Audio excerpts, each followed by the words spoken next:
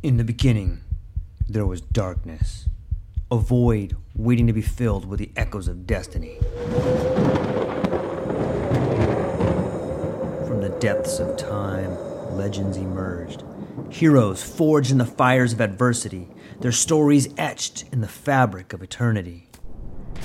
Through the sands of ancient deserts, across the vast expanse of galaxies, and amidst the tumultuous waves of the ocean, their journeys began. But amidst the chaos, there arose a whisper, a call to action, a beacon of hope. Now, as the world holds its breath, a new tale unfolds, a story of courage, of triumph against all odds.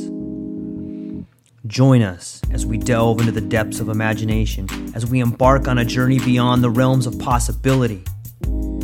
For in every tale lies a lesson, in every legend a truth waiting to be discovered.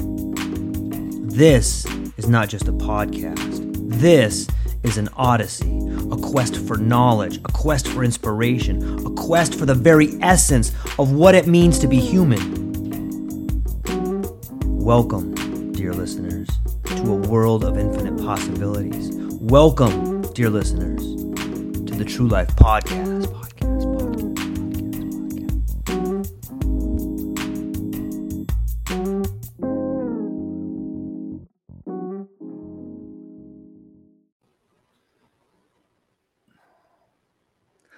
Ladies and gentlemen, welcome back to the True Life Podcast. I hope everybody's having a beautiful day. I hope the sun is shining, the birds are singing, the wind is at your back.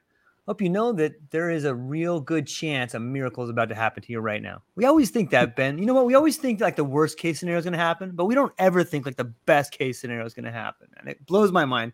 That being said, ladies and gentlemen, the one and only Benjamin C. George. No Absolutes. You may have heard the No Absolutes podcast. You may have read the No Absolute book. If you haven't, then I highly suggest you do.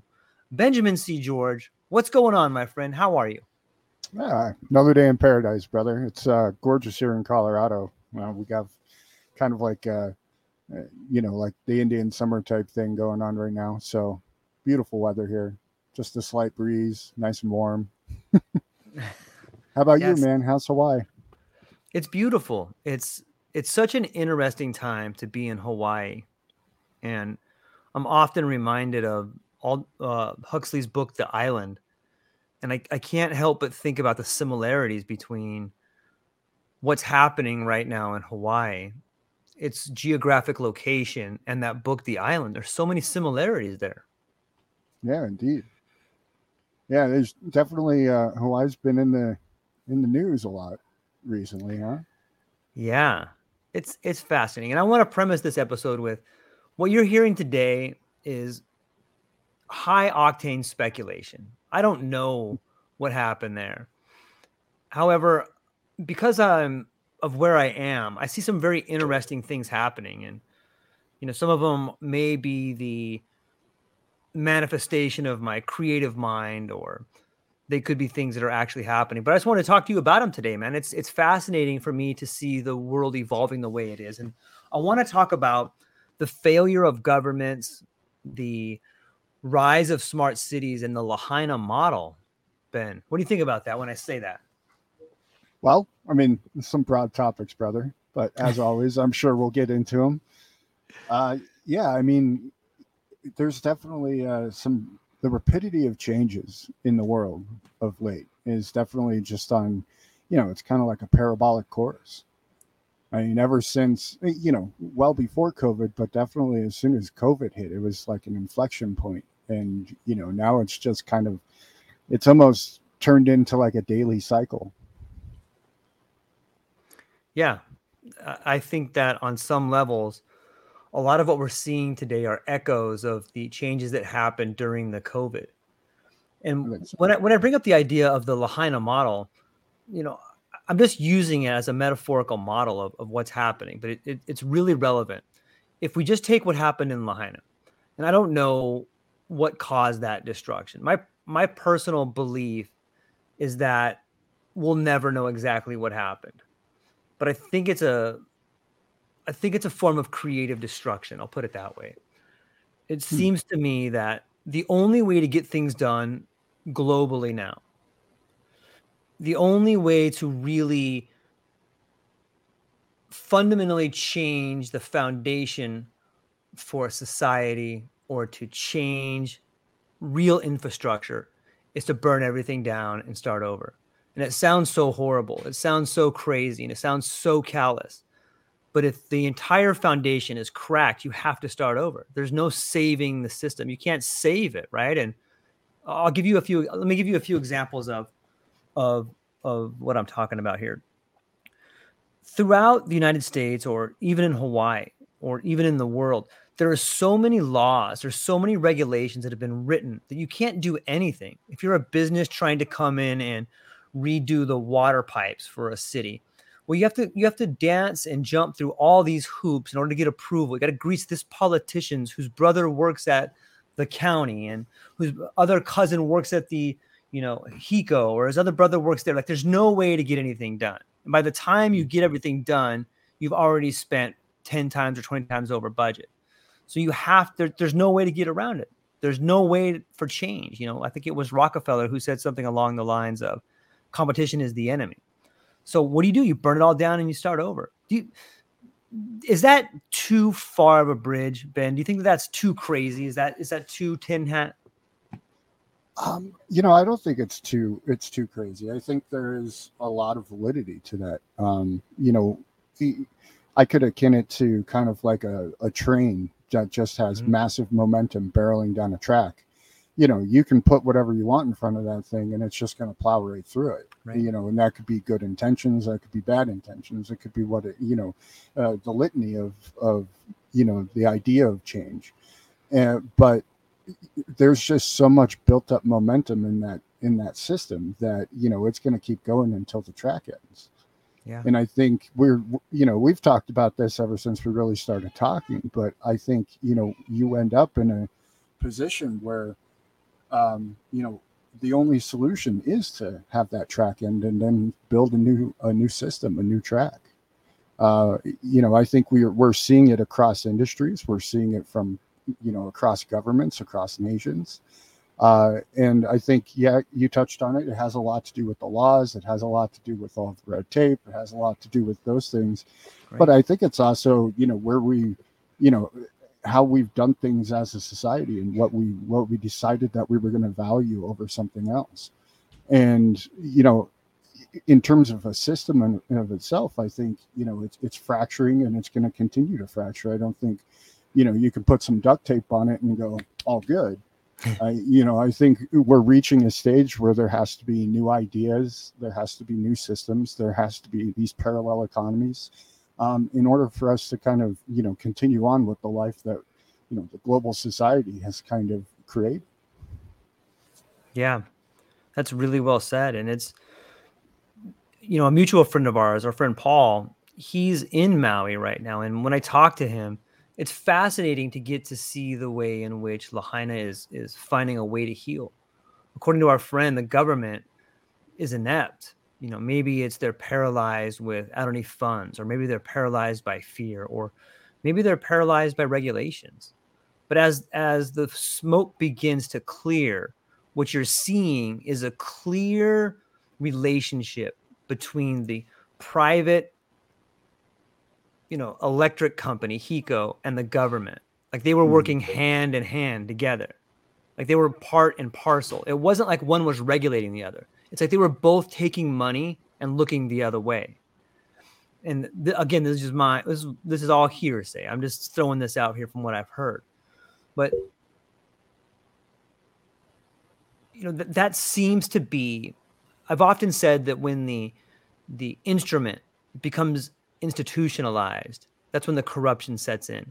And that's what you have there. This institution that was to provide power to people, was to do this. All of a sudden it became corrupted. Both sides put their hand out and they walk away like that. And so what's beginning to emerge, and what's beautiful about seeing that thing happen, if there can be a silver lining there, is that real individual private citizens are stepping up and they're coming to the rescue to solve problems. They're not government. They're not corporations, even though both those people are involved, both sides are involved. There's real people that are standing up and, hey, I have this farm. Hey, I have this technology to build these mycelium socks to clean water. All of a sudden, you're starting to see the real leaders emerge. And that's sometimes what happens. Hopefully, that's what happens a lot in times of crisis, is that the leaders rise to the top. And it's unfortunate that the chaff of the industry and the chaff of government fall to the side, because we had such high hopes for them. But and sometimes when there's real destruction, leaders begin to emerge. And when I talk to some of my friends in Maui, that's what you're seeing done. You're seeing the people step up, come up and clean things. People that know how to actually do things are getting involved. And I think that that's another aspect of the Lahaina model that I hope people begin to see. Is that something that when you read books or when you look at the no absolutes framework, is this some sort of thing that tends to normally happen? Or what's your take on normal people rising to the top in times of tragedy? I think times of tragedy, times of chaos, that's what creates great opportunity. It creates those moments for people to actually rise, and it's almost you could call it a sad cycle, but also it's the cycle of change, right? It's, if something's so bloated and corrupt that it can't do what it was tasked to do to begin with, well, you need something new. And where does that come from? Well, the bloated and corrupt isn't going to go away until it's kind of blown away, right? Until it's shown for what it is. And then in that void, that's where the opportunity to create something new comes from. Historically speaking, there's a litany of accounts of that. And I think we're seeing it, we're seeing that Lahaina model kind of play out in many different regards. You have, I think of like when Texas has their power problems, all of a sudden people are getting $3,000 electric bills for running their heater during a snowstorm over a weekend, right? And eventually these things, they come home to roost. They become so apparent that you can't look away. And I think in that chaos, that's where we do find the greatest opportunities for change and for growth and for evolving this thing we call human society. Yeah, it's really well said. We have what's up, Marissa? Thanks for chiming in over here. She says, definitely. I moved to Maui 2 years ago. And even then, long before then, the Hawaiian people were calling for their sovereignty. This is the spark to do it. The electric lines all over the island have to be put underground. Why has this not been done? There has been skimming off the top, or where is all the revenue from Lahaina going? Into restoration and ensuring the safety of the town? It wasn't until now. Yeah, it wasn't until now. In fact, from some of the literature I've read, HECO was taking the money they were supposed to be using to keep up all those power lines and keep everything and running and fashioning order and protect people from fires. They were taking that and moving it over to like in a renewable source. So they were robbing Peter to pay Paul. But Marissa, here is something super awesome I think you'll like. The island of Kauai, they have a co-op over there, and they have the least expensive power in the entire chain of islands. So maybe what can come out of this is this idea that we can co-op the co-op model over there and bring it over here. And maybe that could be a sign for more to come. Maybe we don't need these giant private monoliths coming in and telling us what we should do. Maybe the idea of the co-op is a much better model, not only for electricity, but for all utilities. Maybe that's a new form of self-governance that we're talking about here, this thing that can emerge out of this chaos. Maybe, I know a lot of times the idea of a smart city comes in some people's eyes as a pejorative, like, oh, you're going to get a company dollar to buy at the company store. But if the people get involved, perhaps a smart city could be more like a co-op. On some level, it seems like people are pretty happy going to the Apple campus or going to the Googleplex or whatever it is. Might there be some validity in that model? And what if it was more of a co-op? What if the board organization was sort of like the way a jury works, and you're sequestered to go and work at the board for 3 months out of the year or 2 weeks out of the year? Everybody has a role. The same way everybody in Israel plays in the military, so too should everybody play in the government in a new smart city. There's some real possibilities, right, Ben? Yeah, I mean, we've talked about it before, but I've been working on my Terra Libre project, which is kind of a similar idea to this. And the idea is that, you don't need these massive centralized monoliths to, dictate from the top down. All you need is the communication and organization to, leverage the group's buying power in order to get those proper resources to bury the electrical lines underground and have a co-op, or to, get a fleet of fishing vessels to provide, X amount of food for an island, or just in general, like building supplies, instead of somebody trying to ship over one container, you can have 30 people ship over 30 containers. And now your cost goes down. And now you can start to build things from a very, individual people for people type level, from a communal aspect instead of from a top down structure. And I think we're going to see a lot more of this. And I've been talking to people around the world who are working on similar type of projects. And I think that one of the key things in all of that, though, is, it's kind of like a code of ethics, a charter for these things, people in agreement, similar to how we have like the agreement of the Constitution. Now it's been kind of drummed down and beat up over the past 250 years. But there's great merit in having that kind of centralized, I wouldn't even call it an ideology, but just an agreement between interested parties who say, hey, I'm willing to help you if you can help me over here. And it's akin to like, the barter system. It's the free market, as the free market should be. Yeah, we should, let's, I was thinking about your Terra Libre project a while ago. I spoke to a young tech entrepreneur named Israel Wilson, and he is sort of following the idea of the Bored Apes Yacht Club in that. And for people that don't know, I know NFTs can sound like they're just like this crazy image of like a gorilla with a banana peel that's like a crappy 2D thing. But don't think about it like that. Think about it like this. Think about a token. Okay, let's say that you, me, Ben, and everybody listening to this, like we all buy this token. Okay, and the token costs like, I don't know, $1,000. But all of us that have that token, like I'm pretty good at podcasts. Ben is an incredible systems guy. I'm sure there's architects and artists out there. Now we all have our token. Ben says, you know what, George, I've built this system. I got to get it. I got to get the word out. Can I use your audience? He's got his token. Of course you can. We need an engineer. He has his token. We need an artist. They have their token. In some ways, we're using this buy-in, this token, this image for us to call in a favor to each other. So no money is really changing hands, but we're part of this elite group or non-elite group of similar like-minded people that want to move their dreams forward. And we call upon each other with this token. These types of parallel economies are not only something that I'm making up in my mind, like they're happening in real time right now. And I think that the more people learn about them, the more we can really begin to understand what economy means, what peer-to-peer means, and what the future holds for us. Does that break down into the Terra Libre project, Ben? Yeah, and I think, the way I like to call it these days is a people for people network. I love it. And the reality of the situation is the world has gotten much smaller in the terms of communication. Obviously, we're a few thousand miles away from each other. Yeah. But yet we're able to have this exchange of ideas. We're able to, understand each other's needs, dreams, goals, and desires, because now we can communicate. So with the shrinking of the world, that also creates the opportunity for these parallel economies to really actually work.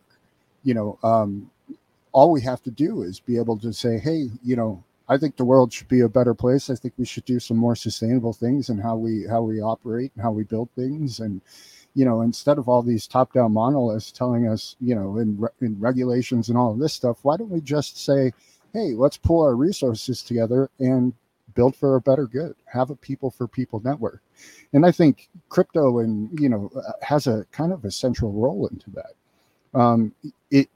It has the capacity to decentralize that monolith. And in that decentralization, now you actually build democracy. You have the ability to have a one person, one vote type of system. And you have the ability to make those votes not some grand thing off in DC or some other capital in the world, but, a very local thing that can be, it can be voted on instantaneously. If my community says, hey, we want to put in a community garden in our little neighborhood here, well, we don't need the approval of even the city or the state or the government. Our community wants to do it. So, hey, you guys are all in? Yeah, we're all in. Okay, cool. Let's build a community garden. Oh, I'll give up a little bit of my backyard. Oh, I'll give up a little bit of my backyard. Oh, here we go. All of a sudden, now we have a solution to a problem. And I think, the Terra Libra project is, it's modeled for that. And I think there's a lot of other people working on those models because they realize the potential and the power. Yeah. It's the magnitude of change in that model is mind-blowing. How much of the decisions that are made in your local community have nothing to do with your community, but are made by a multinational corporation whose headquarters are 10,000 miles away from you. That is so dumb. It's so dumb for a community to make a decision based on a profit margin by some guy in a boardroom 10,000 miles away. That person cares nothing about your community, not one bit. You're but a cog in the wheel of its widget. It's ridiculous. And I think that type of poor decision making is leading to the destruction of communities, families, resources around the world. The people are waking up to it. This idea that you can have this, the idea that people can be supply chains is an idea that's not talked about nowhere near enough. The fact that I'm talking to you in Colorado and we can call our friend Kevin, who's probably in Scandinavia or Bali or somewhere around the world, we are our own supply chain. We have the supply chain of information, but I could also order goods through you. The fact that I can sit here and talk to someone, I can talk to 10 different people in 10 different countries in an hour. I am my own supply chain. And when people begin to figure that out, the brick and mortar world of poor ideas and boomer ideology, I don't mean that as a pejorative, but that type of old thinking just falls away and it allows the ability of the future to be reimagined. So I hope people begin seeing themselves as more dynamic as the economy, as supply chains, because when you do that, you can really begin to start making changes, not only in your own life, but in your community. And that takes us back to what I'm calling the Lahaina model is there will be a smart city that emerges out of that rubble that will be unlike anything anyone has ever seen. There's already, last time I checked, I think Bezos was offering $100 million to rebuild. Now let's take this back for a minute. I want to just put in some of the things that I see. First off, the amount of billionaires that are currently moving to Maui is thought-provoking. I spoke with a guy yesterday, a real estate agent, who said that in the last 8 weeks, he has sold 6 or 7 bolt hole properties. A bolt hole property is 100 acres of land or 30 acres of land, some large tract of land that has its own well. It's totally sustainable. One of the people just recently flew in their car collection. So you got to start thinking. I started thinking to myself, why would some of the smartest people in the world be moving right now to Maui when Lahaina is a toxic mess? Why would they be doing that? And then I started thinking to myself, Larry Ellison is probably one of the smartest people on the planet. I'll tie this back together here. Larry Ellison, if you're watching, you're probably the smartest man on the planet. Here's a man with a company called Oracle, and he has an aircraft carrier. So think about that for a minute. How does a man with a company named, first off, how do you get an aircraft carrier? Well, the man has a company named Oracle. It kind of starts making sense. He kind of bought Lanai, I don't know, 5 or 6 years ago, maybe 10 years ago. But as a young blue-collar kid whose dad was in construction, I realized that you would put up a little trailer on the job site when you were going to develop that property. It kind of seems like he's got a trailer on the job site to me. And look at all these other Amazon just invested huge in these islands. And if you look at the map behind me, you can see that Alaska used to be the jump off point for all supply chains to go. They go to Alaska and then down because it was cheaper. But you'll be much more economical in the long run, if land wasn't so expensive, would be Hawaii. If we didn't have, I think it's I'm going to butcher this, but I think it's the Logan Act, or it's one of these acts that says all boats have to go past Hawaii to California and then back to Hawaii. And that was something that was made up in times of war. But what if that wasn't true? What if we could get past that? Okay, if you just factor in all these things I said, Hawaii, with its geographic location, with its incredible weather, with its incredible resource of billionaires that have just moved here, be it Ellison, be it Zuckerberg, be it Oprah, like all these billionaires live here. There's more moving here. Like there's hundreds of millions of dollars that have already been invested in Lahaina. Like it doesn't take too much imagination to see what is happening. It is Huxley's The Island. It's happening right now. For those people paying attention, it's the most fascinating time in the world. What's going to emerge from Lahaina is going to blow people's minds. It's going to be the city of the future, and it's the model. And this is what I'm talking about. Lahaina is the model for private industries to build cities throughout the world. Lahaina will become the Singapore of the United States. Lahaina will become the greatest smart city that's ever been dreamed of. We've tried to do them. They've tried to do, I've never been to Dubai, Ben, but I've seen pictures. I think that what we're going to see in Lahaina will be the Dubai of the United States. Am I getting too far out there? What do you think about the things I'm saying? No, I mean, I definitely see, from the economic perspective, the interest, and then from, just the proposed idea of smart cities. I think that, again, back to the beginning of the conversation, through that great catastrophe, now, there's a great opportunity. I would say that, I do question the motivations of building these types of cities. Obviously you have a whole bunch of displaced people. Are those displaced people, do they get a stake in this city that's going to emerge from the ashes here? And so, I think those questions are very important to how these things and they are going to happen. I mean,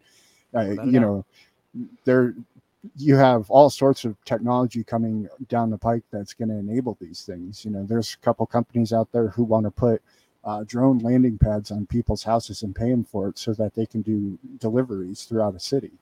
You have all these different types of projects that want to, instead of, companies just being able to harvest your data and build these AI models and sell that data and profit from it, they want to pay out individuals for the data that they create.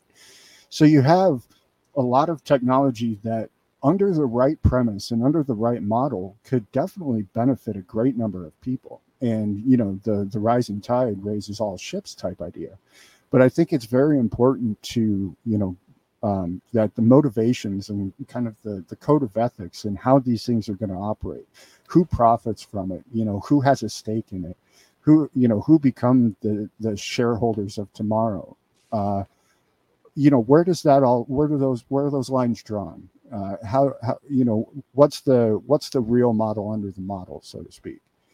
And I think that's a very important question. And I think that's a question that the world is going to be answering here in the short term. Maybe it's the cynic in me, but I think the model is the same model. And I'll give you an example of what I mean. Employees tend to hate their bosses because employees think, I can do this way better than my boss. He doesn't know shit. This guy's a dummy. He sits in his office all day. He doesn't know anything. He's a retard. Dummy. I hate him. That's what a lot of people think. Mm-hmm. And so that same mentality is exactly what corporations think about government. These guys are a bunch of dummies, a bunch of retards. They don't know anything. They're stupid. They have all these regulations. They've never done anything in their life. They just run their mouth. So if you think about that, okay, the employee thinks his boss sucks. The business thinks government sucks. Well, it's the same problem. And what I see in this creative model of smart cities is that business is like, okay, we've gotten government out of the way. We did it. But what they don't understand is by getting government out of the way, they have become the de facto government. They've just become the people they've hated. It's like it's a metaphor for life.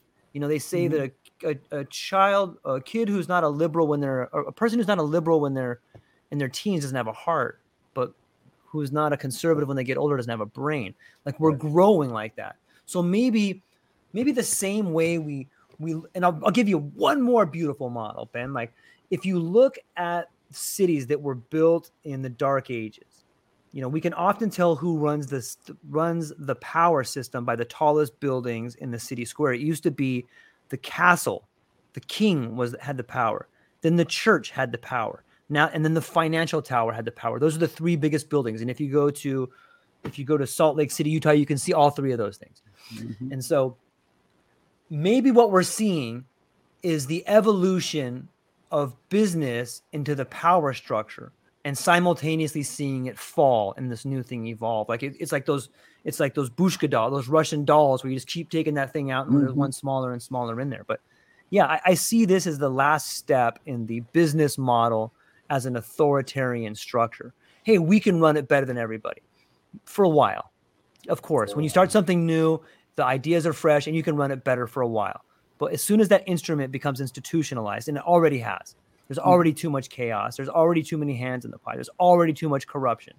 It's going to fall. But that brings us to the idea, the law of unintended consequences. And the people that put this creative destruction out there for everybody are the people that are plowing the fields for the new ideas to grow. I see it happening like that. And I can't think of a better, and I mean this with all respect, like the Lahaina model is going to be the model for all of us to plant our seeds in. The soil, while toxic right now, will give way to a fertile ground for ideas to grow in. Yeah, I think that's well said, and I think I think that's definitely the evolution that we're currently a part of. Yeah. And I think as more of these things continue to kind of unravel, as the fractures in the system become, so apparent that you can't not see it, we end up in a situation where you're going to have those natural leaders, the good ideas that are going to compete in the marketplace, and they're going to win. Yeah. And they're going to win because they're going to be better ideas. They're going to be more agile. They're going to be more elegant. They're going to be more sustainable. They're going to take into account the multiplicity of human experience as opposed to the pursuit of the almighty dollar. And so I think we're in unprecedented times in a sense, but I think again, to what you said, I think this is something that's been pretty cyclical through history as well. You have the evolution of power structures, and I think we're just at the precipice between the evolution of one power structure into another. And I think with the advent of all of this technology, exists an unparalleled opportunity for us to change the world in a very real and powerful way. Yeah, I love it, and that is beautiful. And I see it everywhere, Ben. I recently spoke with some people. I think I think they have the Moksha Journeys. I think that they have a spot in Colorado. I know they have one in Oregon. But let's just take for a moment the way in which our society has dealt with addiction for the last 60 years. We have tried to treat addiction with addiction, which is so silly to me. Like, oh, you're addicted, take this pill that you have to take forever. Or we give them these unrealistic expectations of like, okay, you're addicted, you can never do it again. Like, as soon as you tell someone they can never do something again, what do they want to do? They want to do it again as soon as you tell them that. Mm-hmm. And on some levels, I think that the societal ills, be it addiction, anorexia, all these societal problems that we have seen are not a problem of an individual. They're a problem of our society and the way we structure. Right. But is that a fair statement? Yeah, I think so. I mean, it's just because of, and I don't think there's some sort of grand plot to the whole thing, but just because of how society has evolved, we've taken away the communal structure of society. We've destroyed the family unit. And in the pursuit of profit, we have found ourselves, at a loss for the individual. It becomes, people can't even see themselves, owning any sort of land these days or property or having a house whereas opposed to 50, 60, 70 years ago, that was the status quo, right? And, just the evolution of society has brought us into a position where, these things have become untenable. And, Yeah. I think there's great opportunity in that. And I think that's where we're going to see real change in these parallel economies rise very fast. Yeah. It's amazing to me to see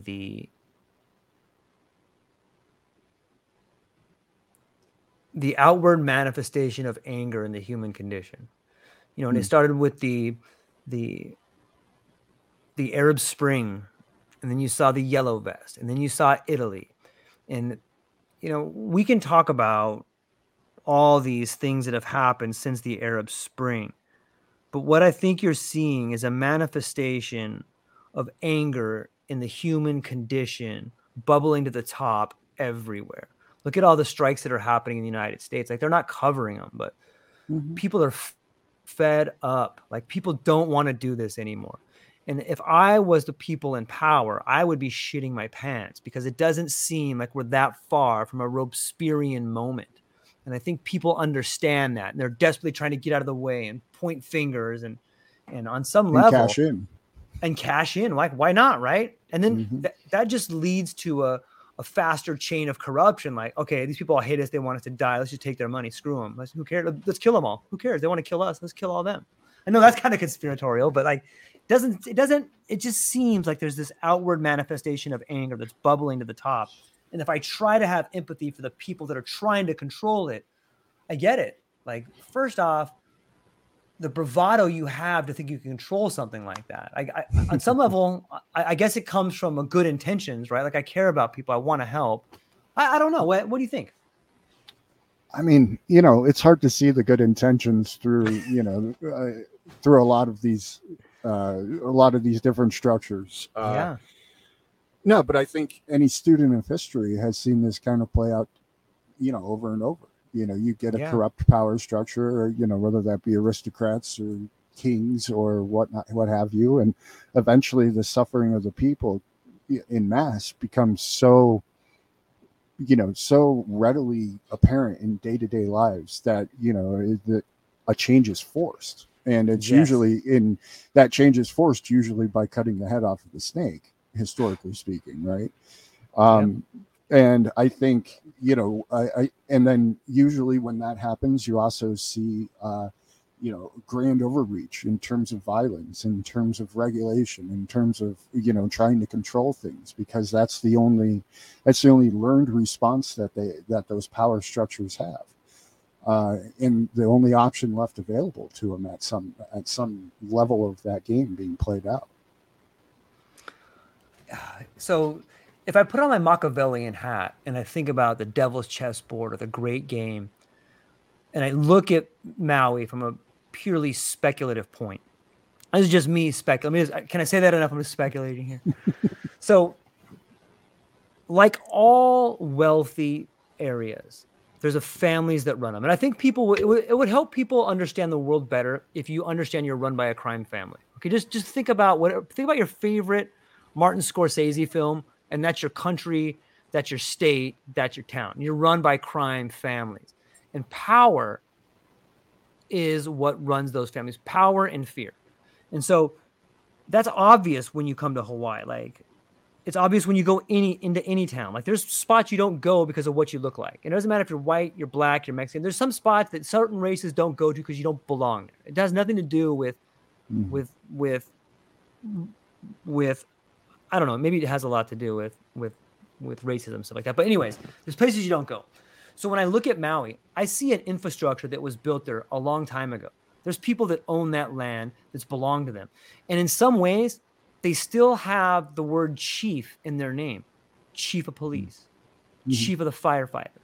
There's all these chiefs around, which in a weird sort of way brings us back to this idea of language. Like, the more things change, the more they stay the same. Okay, so think about that. These chiefs, they run that, they own the land. They own the liquor. They own everything. It's a crime family. And I'm not trying to use that as a pejorative. I'm just saying the chiefs have all the power. There's organized crime, and it's probably a good thing that they're organized. So there's this organized crime syndicate there. Then a new system comes in, and they go, we want to, we're going to take you guys over. It's a hostile takeover. Well, that crime family says, fuck you. You ain't taking us over. We'll kill you. And they make some moves, right? Okay. How about this? How about, you want to take our stuff over? How about we're partners? How about you invest hundreds of $millions in our city, and then we'll work together? And the big boys say, okay, that sounds like a good idea. But then the chiefs take their money and they say, fuck you, get out of here. Well, I got news for people. When you think you're burning them, they're burning you. And if you're a multi-millionaire who's been in one town for 100 years or 400 years, and an entity comes that's been around for 1,000 years and is a billionaire, you don't stand a chance. You don't stand a chance. Let me tell you this. What happened in Maui was United Fruit Company. Like, think about that. I just want people to understand the relevance of that. What you saw in Maui was United Fruit Company. They brought all the chiefs over to Honolulu. Okay, boys, come on over here for this meeting. Oh, is that your kids dying? Oh, well, son of a bitch. Look at that. Those are all your people dying over there. Remember that money you stole from us? Gotcha. We got you back, man. That was a good one, right? Like, what you saw there was the implementation of raw power. And on some level, there's no both parties are guilty. Here's this old crime family that thought they could take out this giant monolith that is crime. And they got crushed. They got destroyed. They got sent back with their tails between their legs. Like, you guys don't know shit. You work for us. This city's going in here, and there's not a goddamn thing you can do about it. End of discussion. We'll kill your family. Boom. And when again, I'm just speculating here, but when you start looking at what's happening there, when you see the corruption that happened between all the chiefs, Hiko, all that they're made to look so horrible. And I'm not saying that they deserve all of that horribleness at the beginning, but the picture that is emerging is that they are incredibly inept. They're ridiculous. They're foolish. They burn their families. They kill their children. Like, that is the story that's emerging. And I could see, I don't know, on some level, I could see a mastermind on a small island somewhere, just watching this play out in the 4 seasons. Like, God, these guys are so dumb. I crushed them every time. Just pat himself on the back, like, the city's going in right there, whether you like it or not. And now I know that was kind of way out there, Ben, but that was my speculative hat.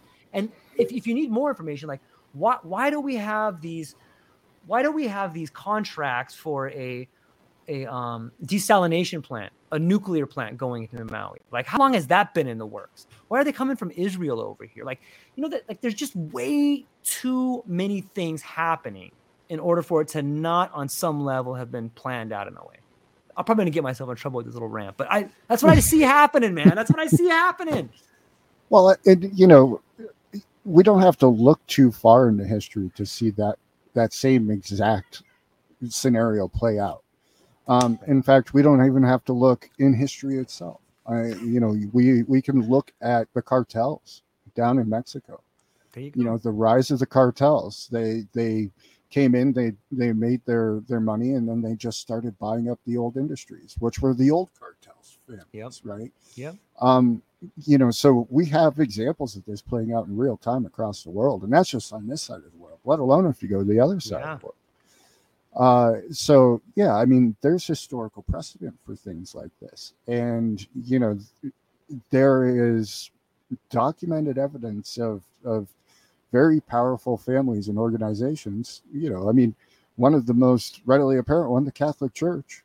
There's a lot of documentation on how they played this game, right? And they incorporated this exact model for thousands of years at this point.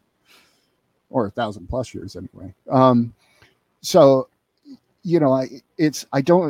It is speculative, of course, but I don't think it takes some grand imagination to see that there are, pieces on the game board that play this game at a very different level, a multi-generational level. And I think there's plenty of evidence to support that, the way that they play that game is usually not in the best interest of, just the common individual out there. In fact, they're nothing more than an afterthought, if anything. So, while it is speculative, and I don't think we'll ever be able to know, Right. We're never going to be able to sit at that table and smoke the cigar and sip the whiskey and hear the tale. But, yeah, I mean, you can't look at something like this. And so the one that struck me is, and correct me if I'm wrong, because I'm not super up to date on Lahaina itself, but a lot of that was declared a historic district, correct? And so in order for any sort of building to happen, that had to be removed. Well, how do you remove a historic district? By the laws in the United States, you really can't. But if it doesn't exist anymore, those laws don't apply. Yeah. So, I mean, 1 and 1 often equals 2 in my experience. Yeah. And how can you tear down buildings with asbestos without getting like an EPA exemption? And, you have to do an environmental impact study and what about all the pipes that are corroded down there? You know what a nightmare that's going to be to take all that kind of garbage out of there? Let's just burn it fucking down, man. Just fucking start over. You know what I mean? Like, it's not going to be pretty, but what it'll be best what comes out of it. And it's when you speak to the idea of, will there be any consideration for the local people? Isn't it interesting that the Hawaiian homelands only had 2 houses burn in that entire infrastructure? You could say it is the spirit of Maui protecting the people. You could say that. I would like to believe that. But when we look at this idea of creative destruction, it seems so far-fetched to us in the West because we live in a rich Western country. But you alluded to it earlier. Just look at what the United States has done, or look at what giant multinational corporations have done, or colonial powers. Pick your poison. Look at what we've done throughout the world since the beginning of time. We've colonized it. So it just seems foreign to us when the colonization machine comes back to where we are. So whether it's this creative destruction in Hawaii, whether it is the opium dens in the Midwest that we have now, it seems atrocious when it happens to you. But these things have been happening to everybody for a long time. Sure. I mean, one of the most egregious out there, which is the Nestle company. Oh, man. Oh, boy. I mean, the amount of suffering that they have individually caused as a single organization is untold. I mean, emptying out reservoirs for, where hundreds of thousands, if not millions of people downstream can no longer sufficiently live on the land, let alone environmental impacts and all of these other things. And, they're not alone in this kind of this colonization of the world from an industrial perspective. And I think, and I think a lot of this is coming to the point where, because now it is coming back home to all of these, quote unquote, rich Western countries and other rich parts of the world too, the chickens are coming home to roost, and now people can see them for what they are, or beginning to see them for what they are. Disaster capitalism. Real estate acquisition. It's everywhere. Domain. It's profitable. Eminent domain. It's profit. It blows my mind to think that there are people asking the question, why wouldn't you do it? That's so crazy, right? It's super profitable. Why wouldn't you do it? Well, and that's wrong. That's the thing. It's like, sitting around that table having that conversation, that conversation's being had. Is why not do it? If the goal of the capitalist world is profit, then this is how you get some profit, folks. So let's go ahead and do this. Consequences be damned. We have patsies. Let's have this conversation. Let's pretend like we're sitting around that table, but you want to steel man this conversation? Let's steel man the idea of disaster capitalism. Can we do that? Can we try? We could try. It's gonna hurt my soul, I think. Okay. But yeah. Okay. Okay, for everybody watching, we are pretending to be the masters of the universe, and we're going to steel man this thing. So join in the comments with us. Okay, Ben, listen. I'm not saying what we're doing is right. Okay? I'm not saying that. But I think in the long run, for the greater good, we're going to create more opportunities for the next generation. What we have done now is we've already stolen from the youth. There's no way a kid today is going to be able to amass what I've amassed. And it's not right. And I'm not saying I'm innocent. But I think some of the things that we can do is we're the only way to create this infrastructure is to burn it down. There's going to be a lot of people that die. But I mean, am I getting my point across to you, Ben? Like, it has to be done. This is the only way to do it. I don't know if I can steel man this church.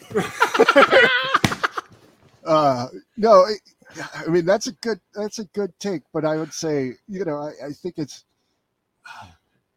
that's almost a superficial take of it. I think it would be more along the lines of hey, look, if we do this, this is going to equate to this much more revenue for us. Well, and then somebody would say, well, what about all the people? And say, what about all the people? I think that's a little bit more true to how that would kind of go, man. I think you're right. It's nice to think that, those decisions are made under some sort of premise of right and wrong, of morality, of ethics. But I don't think that they have that foundation of morality and ethics to really, we'll call it hampering their decisions since we're steel manning it. Yeah. See, I can't even get there. Like, I can't even begin to come off that angle unless I begin with that premise of like, okay, this is the things I would already begin rationalizing on some level. But if I do look at the model of Nestle, I recently saw a quick, a quick documentary, like maybe 15, 20 minutes. And they spoke about Nestle going into Pakistan and taking the water from a small reservoir, bottling it in like horrible plastic, and then selling it back to all the people. Mm-hmm. And it's mind-blowing to me to think that sort of devastation on some level gets translated into a 1% profit margin or an increase in an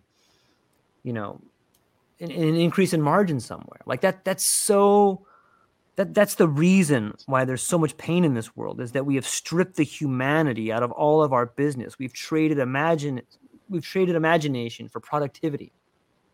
Yeah, we've traded the future of our children for profit. Yeah. I mean, in not all children, of course, because the ones who are part of that those large corporations and large crime families, these syndicates, they're going to be just fine. But in doing that, you essentially damn 100,000 times more children to having zero future. I mean, the stated. I think with all of the stuff that's coming down economically, I mean, just look at the inflation rate, across the world. Right. People are not going to be able to afford to live without some sort of, assistance from a top-down perspective. And in that, I think, you conflate that, or you compound that with things like artificial intelligence now being able to replace a vast multitude of white-collar jobs. Where is the money for people going to come from for them to be able to live, to own property, to build the foundation for their next future generations? It's evaporating as fast as we're talking. And I think what's going to happen is you're going to see, and I think this is kind of a more dystopian view of these smart cities. I think you're going to see, out of necessity, some sort of, assistance program kind of handed down to the masses. And in that handing down, they're going to forego their property rights in perpetuity, their ability to have, quote unquote, the American dream, which, I think we would probably both argue is probably on its last legs or has been dead and gone for a little while. And for most people, right? And so I think, what we're seeing from, the rise of all of this stuff is definitely, a massive chasm of divide between the haves and the have-nots. And I think that's where this is all being pushed to. And I don't think it's some necessarily grand scheme. I think there are schemes within it for sure. But I think, this is a consequence of how we've structured society over the past, ever since the Industrial Revolution. And unless there are solutions that don't require these smart cities and these top-down controls and these Nestles and all of these things to be a part of the system, then I think we do end up in a very different kind of future when we're talking in terms of humanity and people, in the sense of opportunity and the sense of creativity, imagination, and all of the things that make humanity great. Yeah. The wedge of division I think that there's wedges within wedges, and in order for the top, I don't know, I struggle to say the top 1%, because in the world, you and I would be in the top 1%. Maybe that's not even the top 1%. Okay, good. Yeah. It's the people that have the power and the money. They're desperately trying to find ways to divide everybody else. It's like that old game Spy Hunter, when you have the oil slick or the smoke screen coming out the back, and you're trying to get the cars from chasing you. And one of the biggest smoke screens I see is the way we look at the planet. Like, for a long time, there's been this divide between, global warming and climate change and all that stuff. But the truth is, everybody agrees that we want the planet to be better. But the people that seem to be pulling a lot of the strings on climate change are the people that are being the worst people towards the climate. Like, it used to be when I was a kid, we looked for pollution. Now we look for CO2. Now, what about all the pollution, man? What about all the rivers and lakes being polluted? What about all that crap? What about all the actual pollution? No. Now we're going to measure these particles, these invisible particles in the air. That's a pretty creative solution to get me and everyone else to look up here instead of over there. And on some level, I think we've all been duped there. Well, over here started to cut into profit margins, you see. Back to steel manning. Yeah, totally. Yes, I've heard of good showstopper for when you find yourself in a discussion with somebody who seems to be spouting talking points. You just say, yeah, well, that's company science. Oh yeah, but that's company science.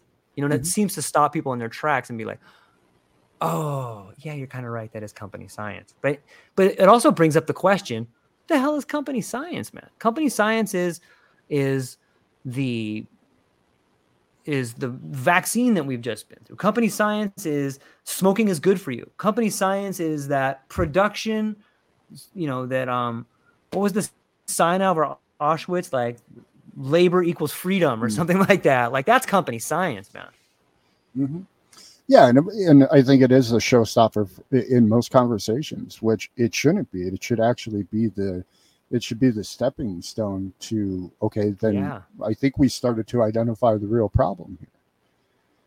And again, back to, the dog and pony show of look over here while I'm doing something over here, it's kind of the nature of company science, right?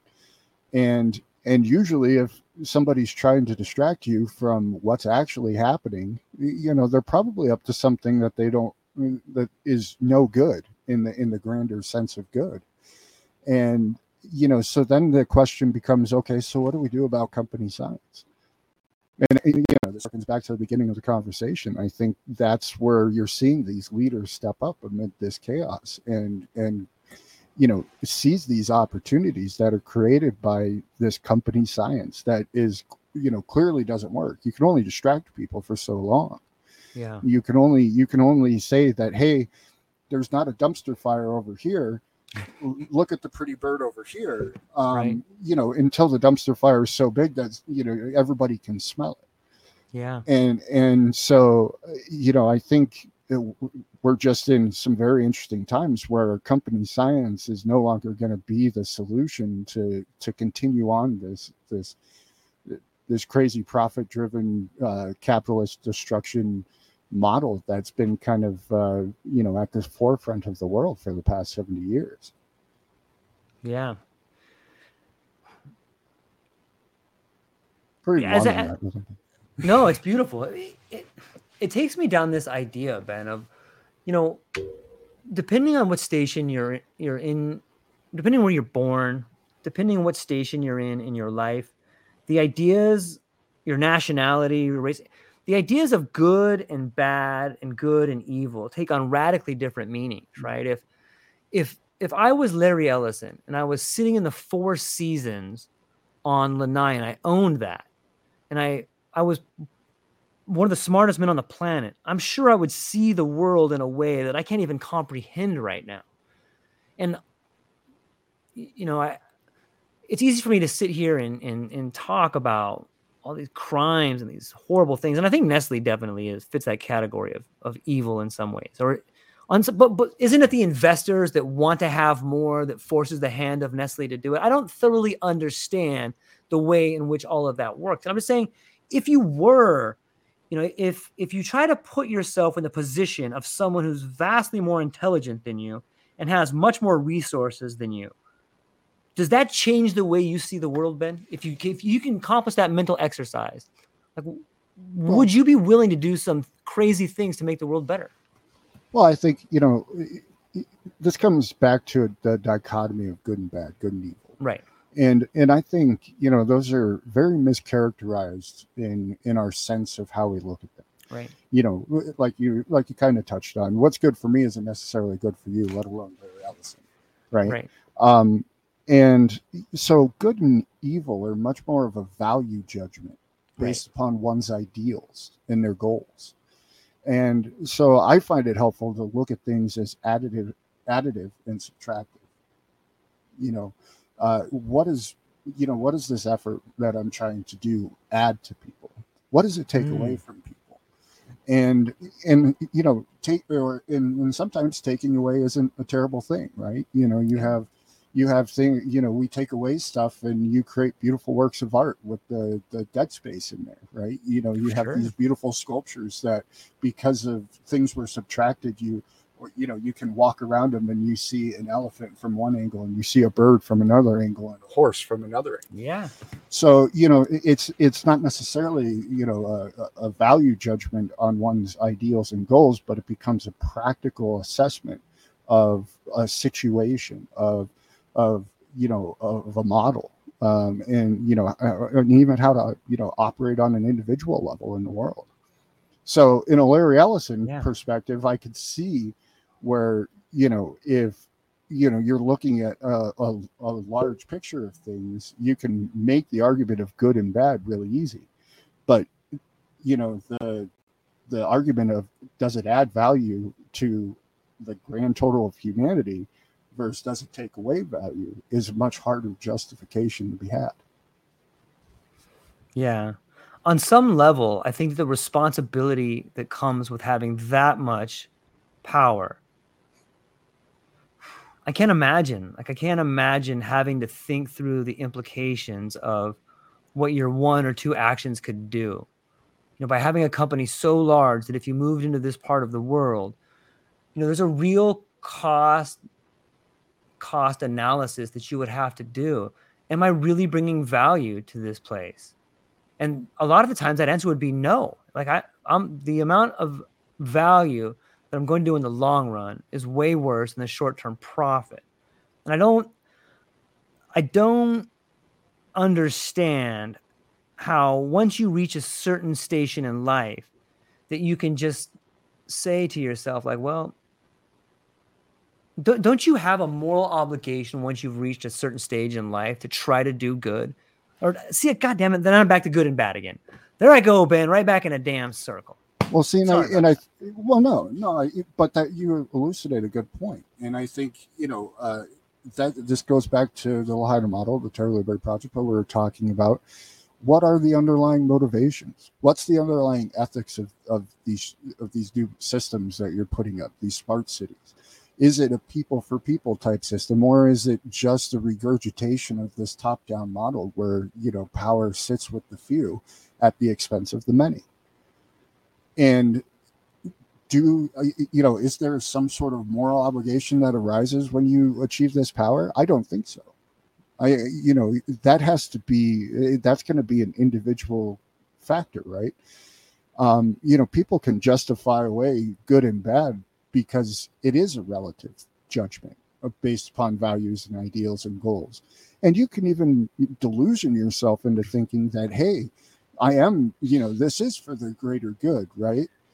But at the end of the day, if there's not an honesty in that responsibility, and if they're in usually how, if you think about society, how we've really kind of defined that responsibility, that honesty of responsibility has been through things like a constitution, things for things like the Magna Carta and of different documents that have kind of bound us in a similar ideology and saying, hey, I don't have to worry about George over here coming and stealing my chickens because we're kind of in it for this game that we both agree is how we're playing the game.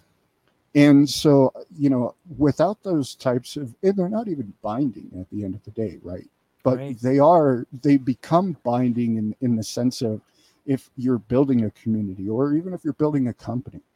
And without that kind of foundational ethic and moral backbone, I think it's really left up to, somebody's feelings and opinions, which those typically aren't what other people's feelings and opinions are. A republic, if you can keep it. Yeah, I think it does come back to this idea of shared goals and shared sacrifice. And if I look at my own history as someone who was a shop steward for a long time at UPS, there were times where I would spend crafting an argument to help someone who was wronged, only to have that person tell me, look, I don't want to go through with this anymore because I'm afraid to lose my job, or I don't want to go through with this anymore because I've already worked it out. And on some level, for me, when you get personally involved, you think like, man, I just spent like 3 days away from my family trying to help you come up with a solution that I think will work. And I think you should fight it because if you don't fight, it's going to happen to more people. Mm-hmm. And after you go through that a few times, you get a little disheartened. And at some point in time, I could see how that disheartened feeling could find its way into a sort of rebellious sort of vigilante. You know what I mean? Like, well, if they're not going to do it, then I will. And I'll be the sacrificial. Yeah. And it's and that callousness could turn into a weapon that could be wielded against innocent people. And it's you can see the pain everywhere, man. And maybe that's the one thing that binds us. And maybe that's the law of unintended consequences when devastation happens, is that new abilities arise, and they would only arise if there was this destruction. It's whether it's done purposeful or whether it's a traumatic event or whether it's an act of God.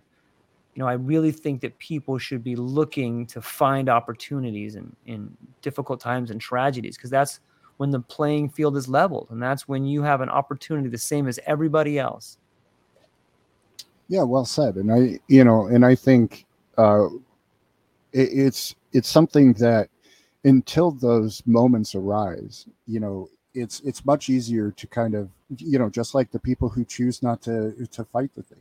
It's just so much more simple to go with the status quo, because if I go with the status quo, I know what the outcome is. If I go against the status quo, it's an uncertainty, and it's that fear of the unknown.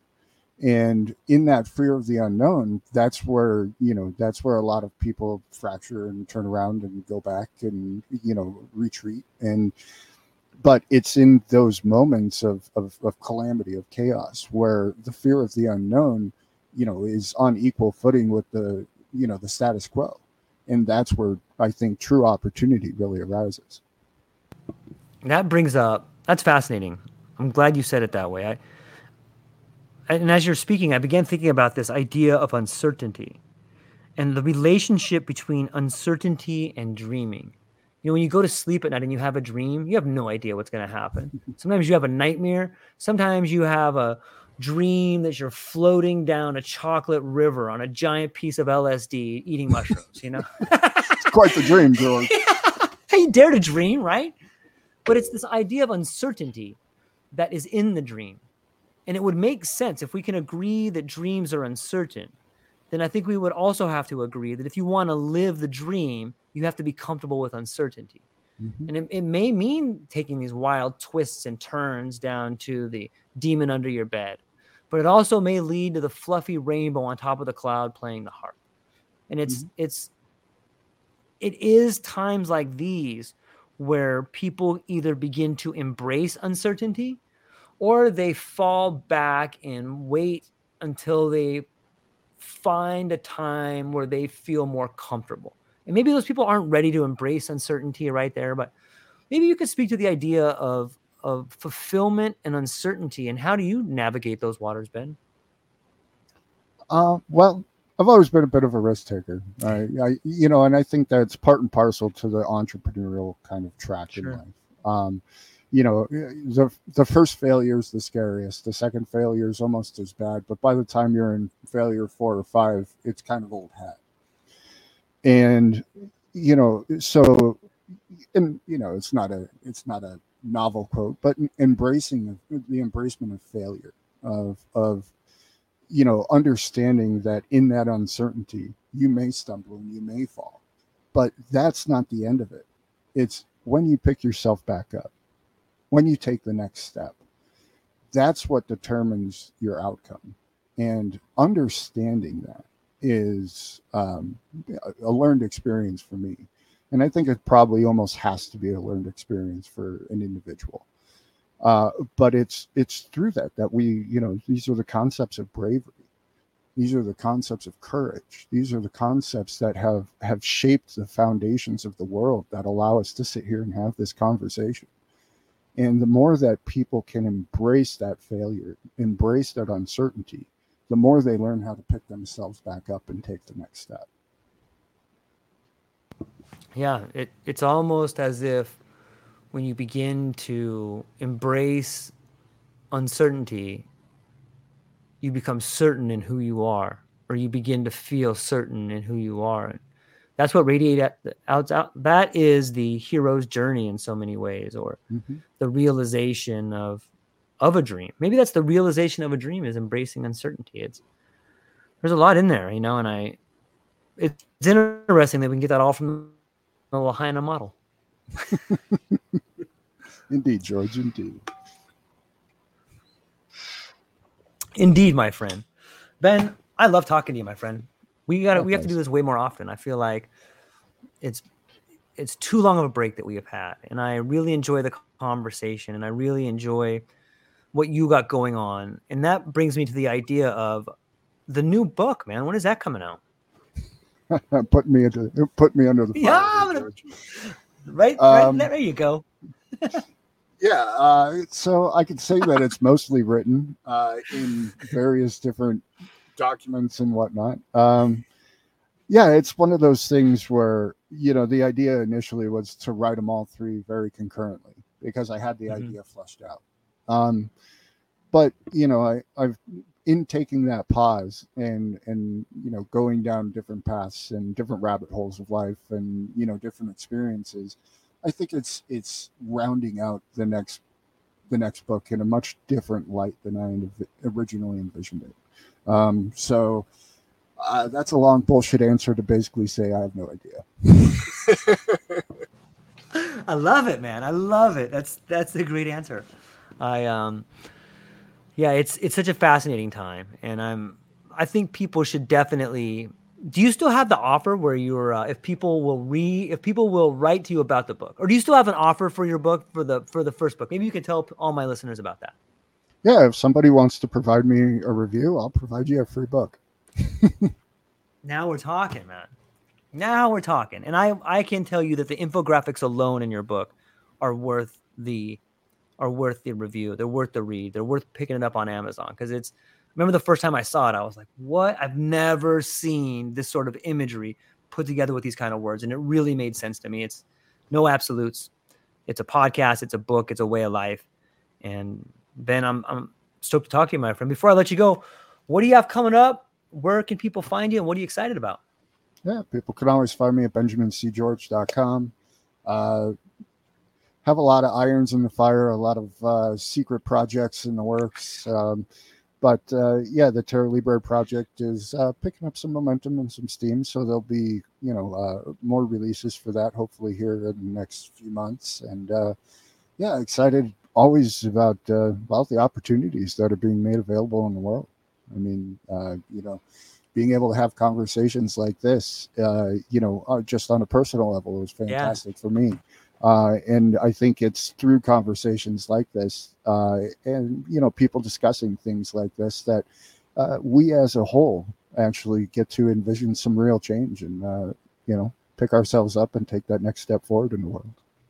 Man, that's really well said. Ladies and gentlemen, Benjamin C. George, check him out. We'll be back, I'm sure, way sooner than we were before. That's all we got for today. Hang on a sec, Ben. I'm going to hang out with our audience, but I still want to talk to you for a little bit afterwards. Ladies and gentlemen, I hope you enjoyed this show. Go check out Benjamin C. George. Aloha.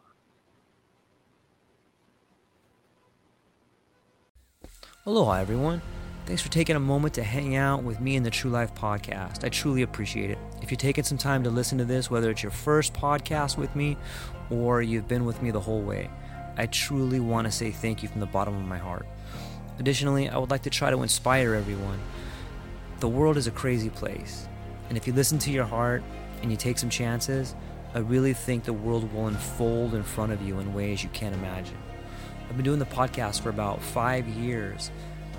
Last year, I decided to take the plunge. Well, circumstances dictated that I took the plunge, and I did. I've begun working on the podcast full-time for almost a year now, and it's been so rewarding to me that I just want to try and inspire other people. If you have a dream, if you have a vision, follow the voice in your heart, listen to the song on the wind, and embrace the challenge. I think you're strong enough, you're smart enough, and you're good enough to make your dreams come true, but you have to believe in them.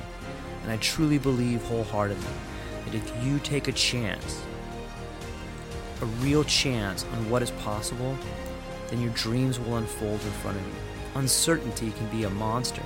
It can be something that we run away from. But much like fear, if you stand in front of it, it's not that big of a problem. I know everyone listening to this has a dream and a vision, and I hope you all conquer it. And I want you to know it's possible. Take baby steps and move towards it, and you will get closer to it. Your relationships will be better. Your life will be better. And you know what? You deserve it. You're an amazing person. If you get a moment, go down to the show notes. If you can, support the show. Thank you so much for being here. Now let's get to it.